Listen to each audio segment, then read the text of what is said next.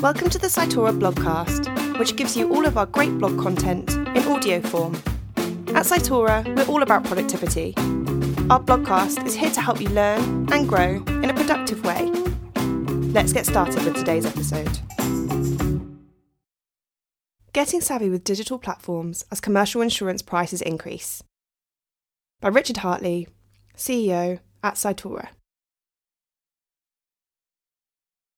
As we closed out 2020, global commercial insurers saw yet another round of price increases.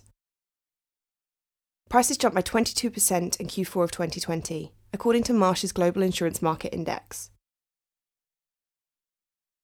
According to the report, this is the largest increase since the index was initially launched in 2012, and it follows year-on-year average increases of 20% in Q3 and 19% in Q2. Following the launch of the Marsh Index, Willis Towers Watson published its own data, showing that US commercial insurance prices grew by a substantial 10% over the fourth quarter of 2020. Data for nearly all commercial lines in the US showed significant price increases in Q4. Both of these reports indicate substantial price rises in commercial insurance across the board, but they also reveal more fundamental issues being faced by the market today.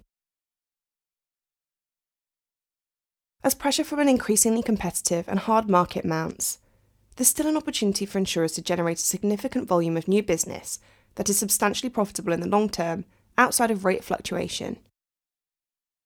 However, to make the most of today's market and grow profitably over a long time horizon without compromising loss ratio, insurers need to assess all new business submissions against their in-force portfolio and select submissions that enhance rather than degrade the portfolio.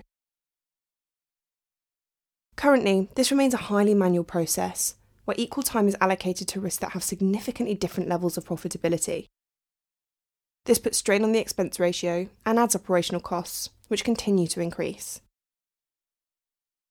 The insurers that can identify profitable risks quickly without absorbing decision-making capacity will be able to offer competitive rates and better broker responsiveness, translating into superior conversion.